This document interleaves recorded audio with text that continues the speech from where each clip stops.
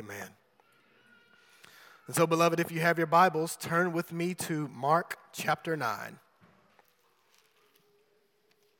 We'll be in verses 30 to 50. Mark chapter 9, verses 30 to 50.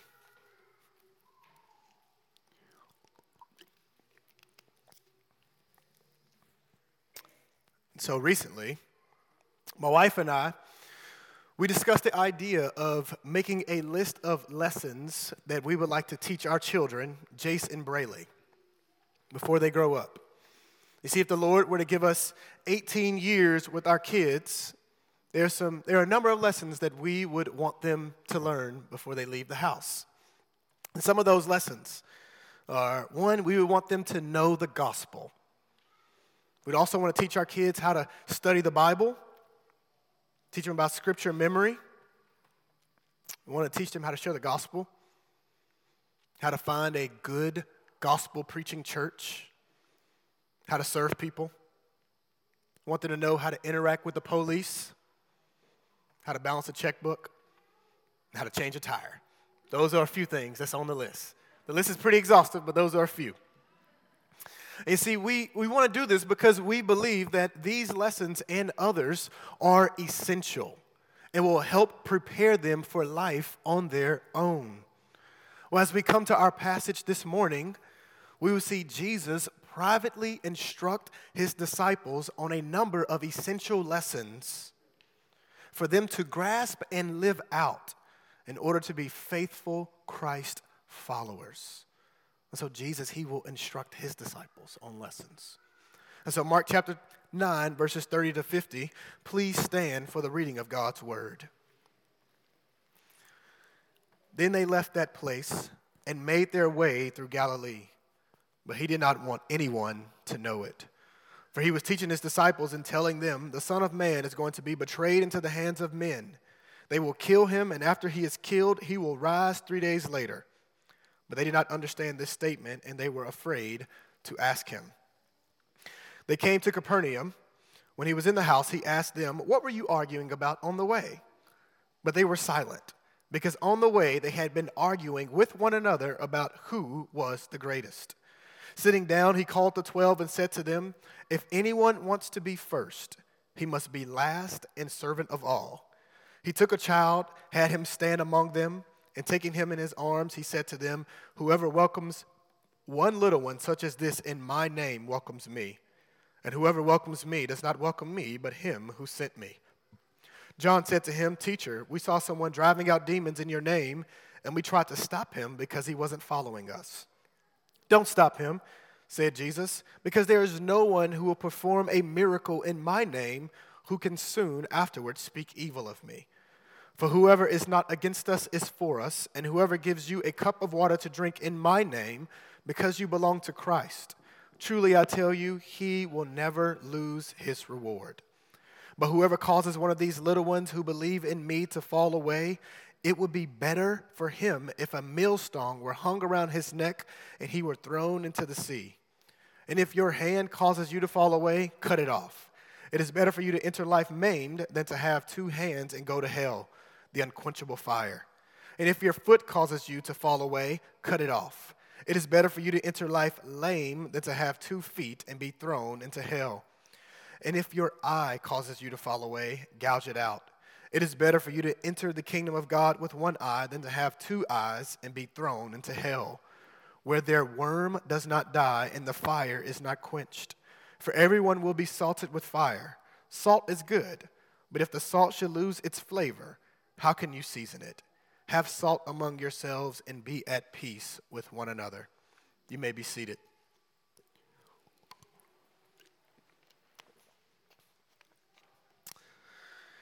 And so our big idea for this morning on this passage is, as Christians, we should pattern our lives after Jesus' instructions. As Christians, we should pattern our lives after Jesus' instructions. You see, in this passage, Jesus is about to teach his disciples 4 lessons. And so it's going to feel like we're going from class to class this morning. And so first period is going to be the lesson on the Son's suffering.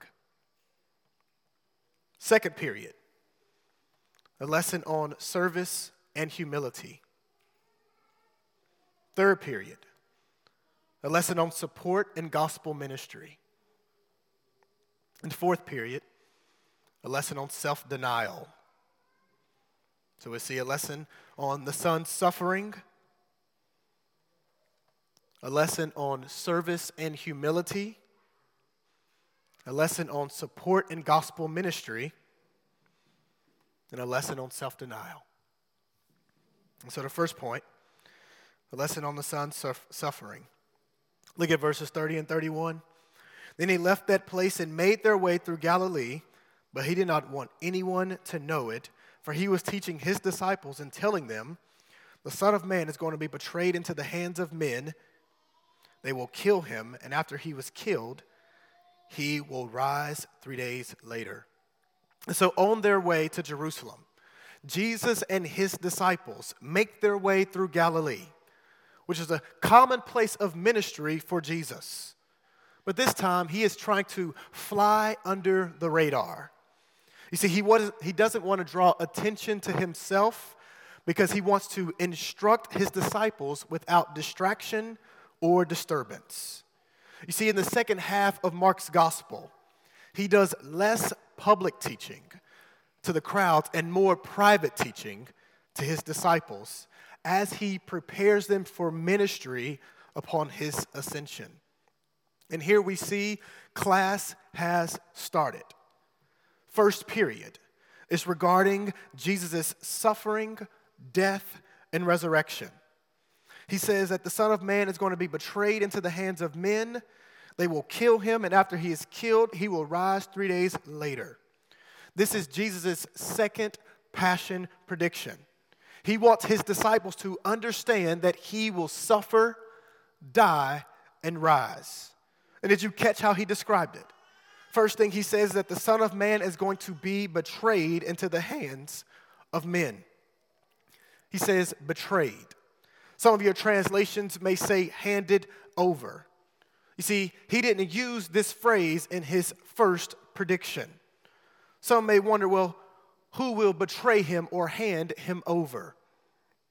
People may wonder if this is a reference to Judas betraying Jesus and handing him over, which I would say that is a good question.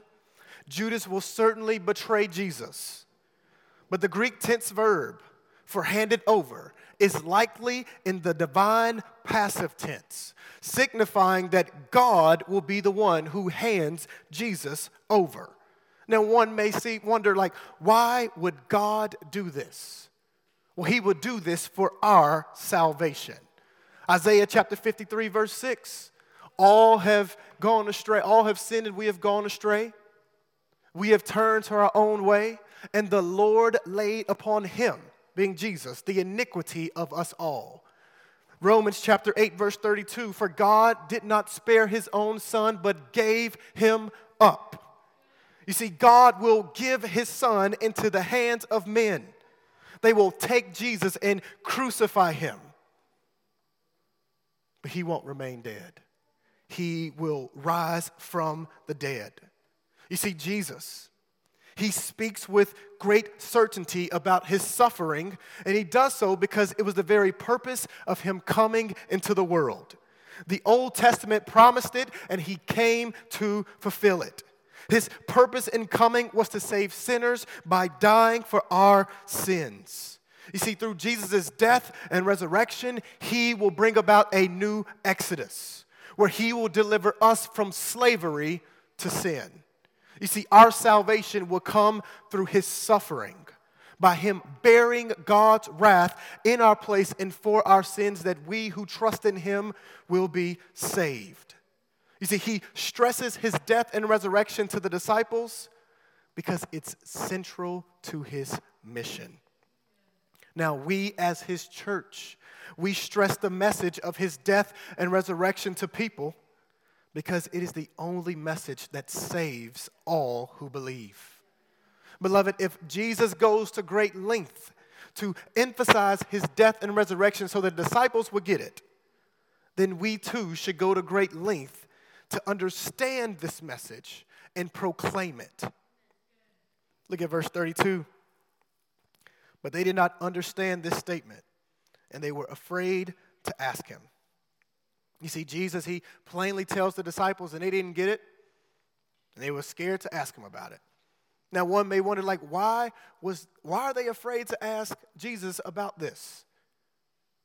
You see, we really don't know, truth be told. I mean, I really don't understand either, because it was just last week that we saw the 9 disciples ask Jesus how come they were unable to drive out the demons. See, it's not necessarily the fact that they are afraid to ask Jesus a question, but they're afraid to ask Jesus about this. Now, we don't know why, but we can only speculate. It could be that they remembered how Peter was rebuked when Peter rebuked Jesus in the first prediction. Or it could be that they feared that understanding would be worse than what they had thought. Or it could be that they may have feared the ramifications that Jesus' suffering will have upon their very own lives. We're unsure. Could be a number of things. What we do know is that they're afraid and they didn't get it. And y'all, this is the end of first period. Jesus is telling his disciples about his suffering, flies over their head. They don't get it. But we have to go on to second period, which is the lesson on the sons, or the lesson on service and humility. Look at verses 33 and 34. But they came to Capernaum. When he was in the house, he asked them, "What were you arguing about on the way?" But they were silent, because on the way they had been arguing with one another about who was the greatest. So as they traveled, Jesus heard this argument about who was the greatest, and later he brings it up to them. He asked them, "What were you arguing about on the way?" Check their response. But they were silent. Crickets. The disciples were embarrassed and ashamed regarding the topic of their argument. You see, like kids caught eating candy behind the couch, the disciples were busted. Jesus exposed their self-centeredness, their pride with this question. And guys, peep the contrast. In the first point, Jesus is teaching and predicting his suffering and humiliation. And in the second point, the disciples, they're concerned about their exaltation. They have placed themselves on a pedestal. They have been influenced by the thinking of their day because they are concerned about their self-exaltation. You see, ever since sin has entered into the world, humanity has been concerned and consumed with self because sin has made us self-centered. We think that we're great. We write and sing songs like, "I'm the world's greatest." We compare ourselves to one another, and we want people to sing our praises. Do we not post selfies and then wait for likes and comments? You see, for some of us, our value is not in the fact that God has made us and that Christ has saved us, but in being great and receiving praise from men. And what's ironic about this situation is that the Son of God is among them, and yet they are concerned about who is the greatest. His presence should result in laying to rest such foolish comparisons. It's like the players on the Golden State Warriors team arguing with one another about who is the best shooter when their teammate is Steph Curry, the greatest shooter of all time. You see, he's not the greatest. I mean, you're not the greatest. He is. And what happens here is Jesus, he uses their argument to teach them about service and humility. Look at verse 35. Sitting down, he called the 12 and said to them, "If anyone wants to be first, he must be last and servant of all." You see, Jesus flips the concept of greatness on its head. And we see that he has done this a number of times throughout the gospel. You see, the values of the kingdom of God are countercultural to the values of the world. Jesus says, "Die that you may live. Whoever saves his life will lose it, but whoever loses his life for my sake will save it." He says, if you want to be first, you must be last and a servant of all. You see, the world teaches that greatness is by being the best, the baddest, and the brightest. That you must be preeminent.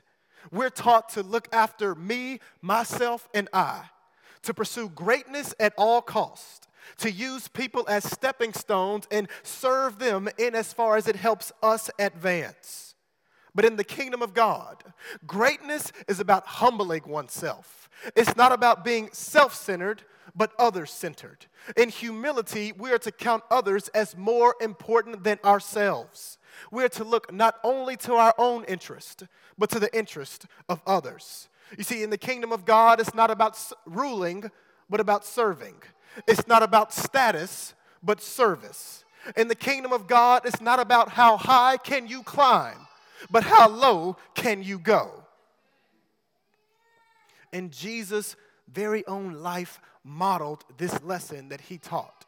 We saw it in the scripture reading in Philippians chapter 2, verses 6 to 11, where it says that he, though was in the form of God, did not count equality with God as a thing to be grasped, but he emptied himself by taking on the form of a servant. Coming in the likeness of men and being found in human form, he humbled himself by becoming obedient to the point of death, even death on the cross. Therefore, God has highly exalted him and bestowed upon him the name that is above every name, so that at the name of Jesus, every knee will bow in heaven and on earth and under the earth, and every tongue confess that Jesus Christ is Lord, to the glory of God the Father. You see, the Son of God, who is the greatest among them, he came as a servant, and he came to serve. Mark chapter 10, verse 45 says, "For the Son of Man did not come to be served, but to serve, and to give his life as a ransom for many." You see, Jesus' words, they're convicting because our flesh opposes the idea of being last and a servant. You see, in this body of flesh, we have this innate desire for preeminence. And though Christ has saved us, we still war with the flesh, especially in this area. This is why we must daily crucify our flesh with its passions and desires and pray and renew our minds and put on Christ. You see, beloved, a question for us is your view of greatness more along the lines of how the world views it, or is it along the lines of how Jesus teaches it and models it? Beloved, are you committed to exalting yourself, or are you committed to serving others? This would be good to discuss with members and pray for one another in. You see, being a servant of all means that we seek opportunities to serve, that we're not above any task, from serving in children's ministry to taking out the trash to serving the poor. It means that we associate with the lowly, not avoid them. Look at verses 36 and 37. He took a child, had him stand among them, and taking him in his arms, he said to them, "Whoever welcomes one little child such as this in my name welcomes me. But whoever welcomes me does not welcome me, but him who sent me." And so Jesus, he gives a living example of his teaching. He embraces a child and exhorted the disciples to accept and serve little children. And this is huge because in their day, little children weren't highly valued in society because they couldn't do anything for you. You see, in economic terms, little children were liabilities, not assets, because you can't climb the ladder of prominence by tending to the marginalized. You see, society devalued them, yet Jesus values them greatly and tells the disciples to do the same. You see, the principle is that as Christ followers, we are to humble ourselves and deem as significant those who the world view as insignificant. We are to display kindness to our brothers and sisters in Christ and to our neighbors, those who are considered the least of these, the destitute and the lowest. You see, no one should be exempt from our service. And we do this because we follow Jesus, out of a love for him and a love for them. You see, as we serve Christ followers, it's as if we are serving Jesus. Jesus, he equates welcoming little children in his name to welcoming himself and God the Father. And we see him say the very same things, similar things, in Matthew chapter 25, verses 35 to 40, where he tells those who are on the right, when he says, I was hungry and you fed me. I was thirsty and you gave me something to drink. I was a stranger and you took me in. I was naked and you clothed me. I was in prison and you visited me. And when they had asked him about this, the Lord Jesus said, truly I tell you, whatever you did for one of the least of these brothers and sisters of mine, you did for me. You see, Jesus, he values and loves those who society dismisses. He takes this child in his arms, embraces him. And with that, let me talk to the children and the teens real quick. You see, in this passage, children, we see how Jesus takes a child in his arms. Friends, Jesus loves and values children. And it's not because of what they can do for him. You see, unfortunately, some people will value you because of what you can do for them, because you can help them get a good grade on an exam, or because you can help them perform well, or you can help them win a game. But Jesus values people not because of what they can do for him, but because he loves them. So much so that he died on the cross for men, women, and children and resurrected from the grave. He saves all who trust in him. Children, teens, just as Jesus took this child in his arms, he will welcome you with open arms if you place your faith in him. You see, you don't have to wait until you get to a certain age to place your trust in Jesus. You can trust him today. Children, I would encourage you to talk with your parents about what it looks like to place your trust in Jesus. And I would encourage you to do that this very day. Don't wait until later. He will embrace you and not reject you. Trust in him. Beloved, we see following Jesus, it means that we must be humble servants. If our Lord humbled himself and served us, then we should reflect him in his humility and service. You see, if our Lord was among us as the one who serves, then who are we to not serve? May we grasp Jesus' lesson on service and humility, and may we apply it to our lives. You see, as Jesus concludes second period, it's time for us to go on to third period, where we will learn the lesson on support and gospel ministry. Look at verse 38. John said to him, "Teacher, we saw someone driving out demons in your name, and we tried to stop him because he wasn't following us." You see, the apostles, they witnessed someone successfully expel a demon in Jesus' name. And instead of supporting this good work, they tried to stop him. This man is likely a believer.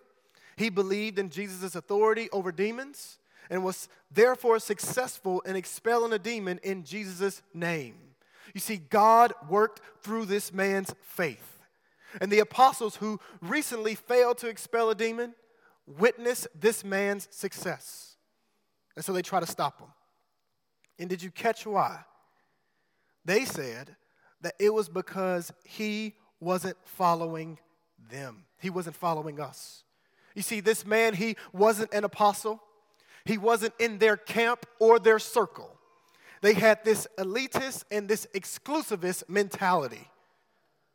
But look at how Jesus responded.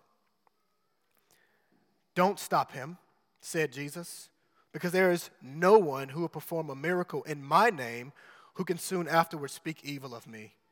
For whoever is not against us is for us. You see, Jesus, he corrected and commanded the disciples to not stop him or others from doing mighty acts by faith in Jesus' name. You see, those who believe in Jesus and do mighty acts in his name cannot and will not speak evil of Jesus. 1 Corinthians chapter 12, verse 3 says that no one speaking by the Spirit of God says that Jesus is cursed. And no one can say Jesus is Lord except by the Holy Spirit. So he's like, man, they ain't against us. They are for us. They are on the same team as us. You see, Jesus, he teaches us to not be exclusivist or elitist. You see, there will be brothers and sisters and churches who aren't in our circles, who aren't in our camps, who aren't in our denominations, yet they are faithfully laboring for the advancement of the gospel. Beloved, we shouldn't try to stop them, but support them. You see, and we could be tempted, like the apostles, to be elitist, where we speak ill of faithful gospel-preaching churches that aren't like ours. You see, for us, it can look like us looking down and talking down on churches because they're not a 9 Marks church, or because they have multiple sites or multiple services, because they don't sing hymns or pray as long or as much in their service. Beloved, we need to be careful. You see, though churches may differ from us, they're not against us, nor are we against them. You see, we shouldn't have a disposition where we only want God to work through churches that are in our network or in our denomination or have our ecclesiological convictions. Jesus' correction is instructive for us. We shouldn't talk down on faithful gospel-preaching churches that we may disagree with. Now, this doesn't mean that we can't disagree or that there isn't room to discuss our differences, but it means that we can and should praise God for what he is doing in and through them. An example would be like Presbyterian churches. You see, though we disagree with them regarding infant baptism, we should praise God for faithful gospel-preaching Presbyterian churches and pray that the gospel will advance through them. You see, we're on the same team. We preach the same gospel, and we're laboring towards the same goal. Beloved, one way that we can do this is by praying for churches. We do this in a pastoral prayer, and we can also do this in our personal prayer time throughout the week. Beloved, may we be a church that praise God for the good works that he is doing through faithful gospel-preaching churches. May we not be known for being critical of other churches, but for celebrating what God is doing in and through them. You see, Jesus expects that there to be some sort of gospel partnership between Christians in other circles. Look at verse 41. He tells his disciples, and whoever gives you a cup of water to drink in my name, because you belong to Christ, truly I tell you, he will not lose his reward. First he says, whoever gives you a cup. Obviously, this person was not an apostle who would do it. And yet, they serve one of the disciples because the disciples belong to Christ. You see, there may be times when we are in need, and Christians who aren't in our circles may serve us and refresh us, all because we follow Jesus. Beloved, what a demonstration of hospitality and humble service that we see in this passage. And peep the motive. It's not for personal gain, but solely because you belong to Christ. You represent him, and so they lovingly serve you. Beloved, we are to love Christ and his people, which we are a part of, and serve them in his name for his glory and their good. And did you catch the deed that was done? It wasn't something that was spectacular. It wasn't something that was mind-boggling. It was giving a cup of water to drink. Something so small, yet look at how Jesus responds. He says, truly, I tell you, he will never lose his reward. You see, Jesus notices and commends a minor deed done in his name. And this should instruct us that may we not only seek to be faithful in the big things, but may we also be faithful in small things, doing small deeds in his name and for his glory. You see, Jesus, he commends small acts done in his name, like hospitality or telling your kids about Jesus, serving your neighbor. He notices it and he rewards it. He says that they will not lose their reward. Now, when speaking of a reward, Jesus is not saying that that man has merited salvation. All who are saved by God's grace through faith in Christ. But rather, this good work done in Jesus' name is evidence that God has saved them. This is fruit of faith that Jesus commends. And he says that he will reward. You see, he tells us to not be elitist, but to support and partner with other gospel preaching churches. Partner with other Christians who aren't in our circles, who aren't in our camps. To not look down on them, but encourage them. To serve them and partner with them because they're not against us, and we are not against them. And so we see the lesson on support. And now let's head to the final class, where we see a lesson on self-denial. Look at verse 42. But whoever causes one of these little ones who believe in me to fall away, it would be better for him if a heavy millstone were hung around his neck and he were thrown into the sea. You see, though Jesus commends good works done in his name to his other followers, he now gives a strong warning of condemnation to anyone who is a constant source of temptation to sin towards any of his followers.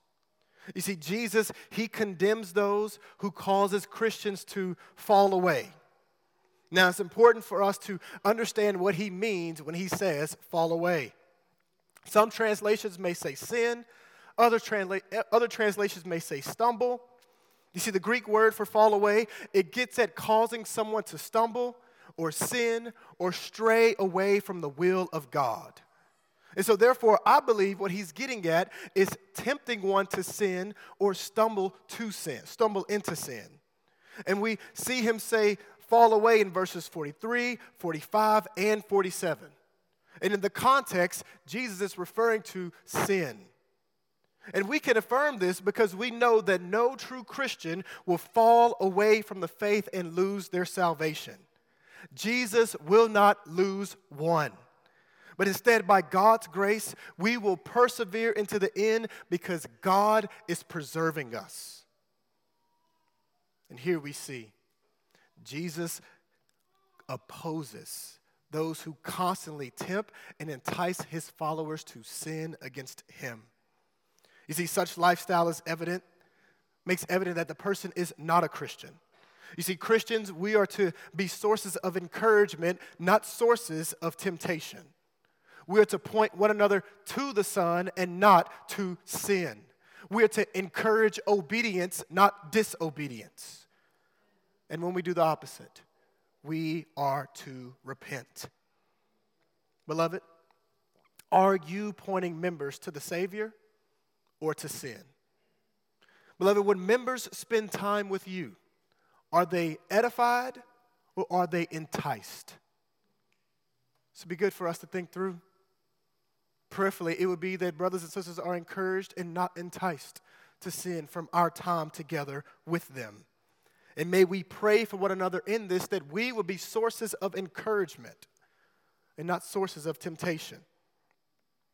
You see, Jesus makes known that the consequences of being a source of temptation, they're severe. He says that it will be better for him if a heavy millstone were hung around his neck and he were thrown into the sea. You see, back then, heavy millstones, they were used to ground grain, and they were so heavy that people couldn't push them, but rather beasts had to turn them. And Jesus is saying that if you are a constant source of temptation, This heavy millstone will be hung around your neck, and you'll be thrown into the sea. As frightening as that would be, Jesus says, well, he ain't saying that's what happened. He would say that it'd be better for that to happen. Because as frightening as that will be, he's saying that what will actually happen to you is more terrifying than that. Now, one may wonder, well, what is that? Well, it is experiencing the wrath of God for eternity. He is promising that he will judge, and he will judge. Here we see Jesus cares so much for the little ones that he wants his followers to not be tempted at all, and that he will oppose any who are a constant source of temptation. And then he turns to his disciples and instructs them about self-denial, because though they follow him and though we follow him, we are not exempt from temptation to sin. Look at verses 43 on down. He says that if your hand causes you to fall away, cut it off. It is better for you to enter life maimed than to have two hands and go to hell, the unquenchable fire. And if your foot causes you to fall away, cut it off. It is better for you to enter life lame than to have 2 feet and be thrown into hell. And if your eye causes you to fall away, gouge it out. It is better for you to enter the kingdom of God with 1 eye than to have 2 eyes and be thrown into hell. You see, though we are saved, we wage war with the flesh. Our flesh rises up and we will be tempted to sin. And here Jesus is commanding us that we should deny ourselves. That whatever it is that tempts us, we should cut it off. You see, back in chapter 8, when he gives the demands for following him, he says, if anyone will come after me, let him deny himself, take up his cross, and follow me. Beloved, this denying oneself is not a one-time thing, but that we should ongoingly deny ourselves, and we are to put to death any sin and temptation to sin. You see, this exhortation is comprehensive. If what you do or where you go or what you look at causes you to sin, you must put it to death. We must take drastic measures to put our sin to death. And we are to do it because we love Jesus, because we follow him. You see, he died to save us from sin, and so we must kill whatever tempts us to sin against him. And when he talks about cutting it off, or cutting your hand off, or cutting off your foot, or gouging out your eyes, Jesus isn't encouraging the literal amputation of body parts. He speaks in hyperbole to communicate the seriousness of sin and the lengths we should go to not sin against him. You see, Jesus, he's not making light of sin, and neither should we. Sin has deadly consequences. So he encourages and commands us to deny ourselves. We are to prize Jesus over sin and put to death whatever tempts us to sin against him. Jesus hates sin, and he died to save us from it. And those who have been united to him, we have died to sin, so we should not seek to live in it. Jesus tells us that we should cut off our hands, cut off our feet, gouge out our eyes. Jesus is telling us that we should not coddle sin. We shouldn't try to control it, but we should kill it, even if it hurts. What this means is if attending a country club tempts you to drunkenness or lust, then you should cut and cancel your membership. If social media is your source of temptation, from envy to lust, then you should delete it. If your smartphone is a constant source of temptation towards sexual sin, then you should get rid of it and get a phone to where you can only text and make phone calls. If bars, movies, TV shows, or books are tempting you to sin, we must cut these things off that we may follow Jesus. Romans chapter 13, verse 14 says that we are to put on the Lord Jesus Christ and make no provision for the flesh to gratify its desires. Beloved, what drastic measures do you need to take to cut sin and temptation out of your life? this would be good to consider. And not only to consider, but to discuss with other members. You see, may we not cut off these limbs in isolation. We shouldn't try to fight temptation and sin on our own and in isolation, but we need the body. A question for you is, what members know of the ways that you are tempted to sin against God? Who is encouraging you to help put to death sin and temptation in your life? May we not do this in isolation. May we not be alone in this. You see, Jesus, he makes it clear that we cannot have our Savior and our sin. If we're following him, then we must deny ourselves and part ways with sin. And as painful as it may be to cut off sin, the consequences of persisting in sin are worse. 3 times he says it in verse 43, 45, and 47. He says that it is better for you to enter life maimed than to have 2 hands and go to hell, the unquenchable fire. You see, to refuse to part ways with sin means that you are deliberately living in sin, and this lifestyle will result in eternal consequences. Damnation, hell, where one will bear God's wrath for all of eternity. And in verse 48, he talks about hell. He quotes Isaiah 66, where he says, where their worm does not die and the fire is not quenched. You see, hell is a place, it's a fixed place of final, everlasting judgment, where the wicked will eternally dwell, where the worm ceaselessly devours and the fire eternally consumes. It is a place of conscious, endless torment, where there will be weeping and gnashing of teeth, and there won't be one moment of relief. All there will experience the wrath of God and the wrath of the Lamb for eternity. You see, people often say that the God of the Old Testament is a God of wrath, and the God of the New Testament is a God of grace. And I would say that those who say this don't know the God of the Bible at all, because the God of the Bible never changes. God is as merciful and just in the New Testament as he is in the Old Testament. And Jesus often talks about hell. And when he does it to warn people of the judgment that is to come so that they may repent.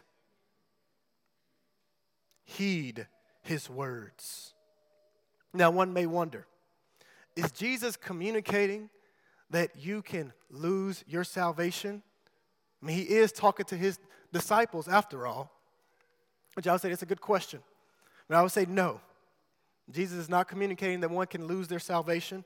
You see, the person who persists in sin and refuses to part ways with it shows that they have never received salvation. As Christ followers, we have died to sin. We are new creations in Christ. We've been sealed with the Holy Spirit. We are to now put to death our sin. How can we continue to live in sin when we have died to it? That was Paul's question in Romans chapter 6, verses 1 to 2. You see, salvation should result in a pursuit of godliness, not a persistence of sin. Let me say that again. Salvation should result in a pursuit of godliness, not a pursuit or a persistence of sin. You see, we show the sincerity of our faith by constantly denying ourselves and following Jesus and repenting when we don't. You see, Jesus, he declares that persisting in forbidden temporary pleasure will result in eternal pain. The stakes are too high. This is a matter of eternal life or eternal death. It is not worth it. It is far better to deny ourselves and follow Jesus no matter the cost. He says that those who do this, who cut off the limbs, who gouge out the eyes, he says that we will enter life, that we will be in the kingdom of God, where by his grace we will be with him and know the fullness of joy that's in his presence and the eternal pleasure that's at his right hand. True and everlasting, permanent joy for eternity. Beloved, following Jesus is costly, but it is worth it.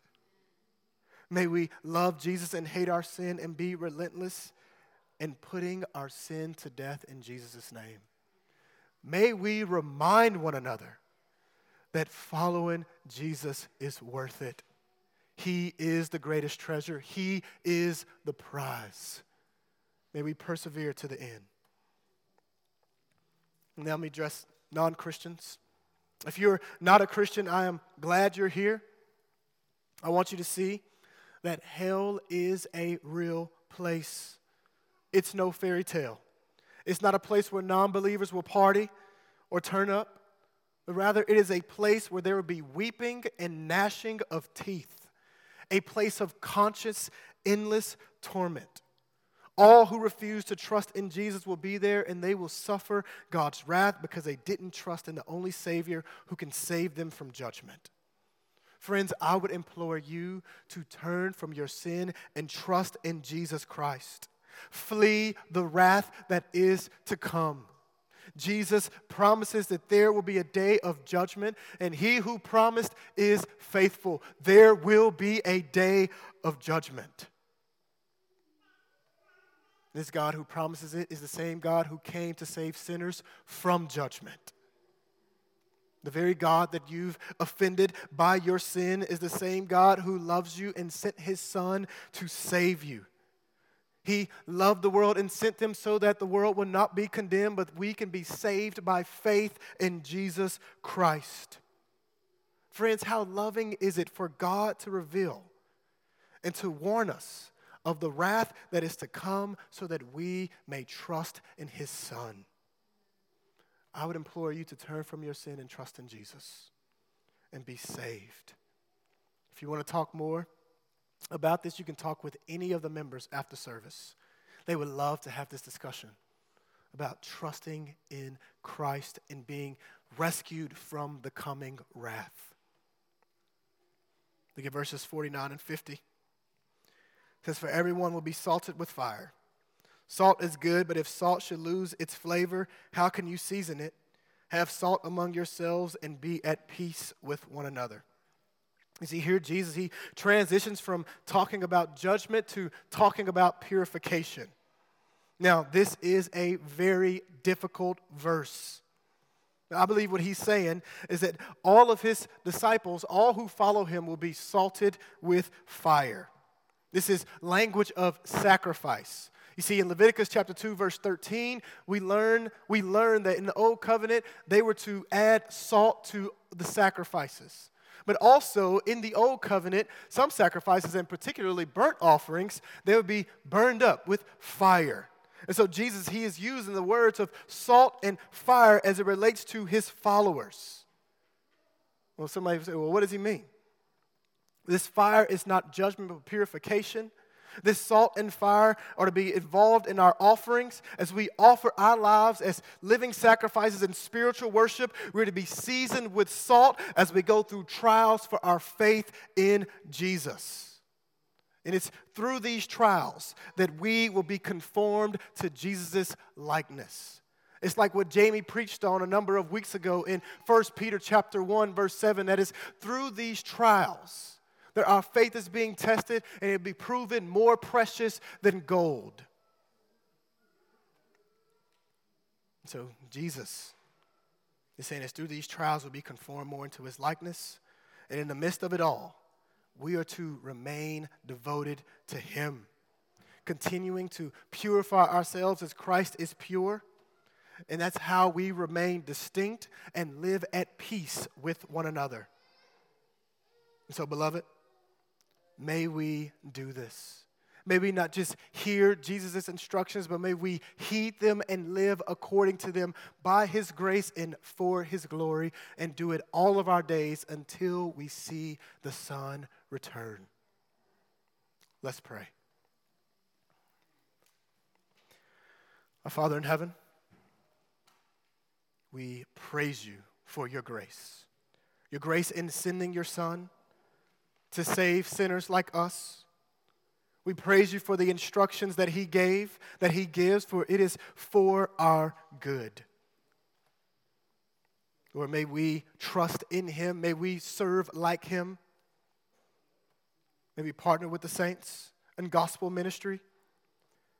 And Father, we pray that we'll be a people who prize Jesus over all things. That we will have a posture of relentlessness in putting sin and temptation to death, that we may follow you all the more, knowing that Christ is worth it, that we get him. And it's in his name that we pray. Amen.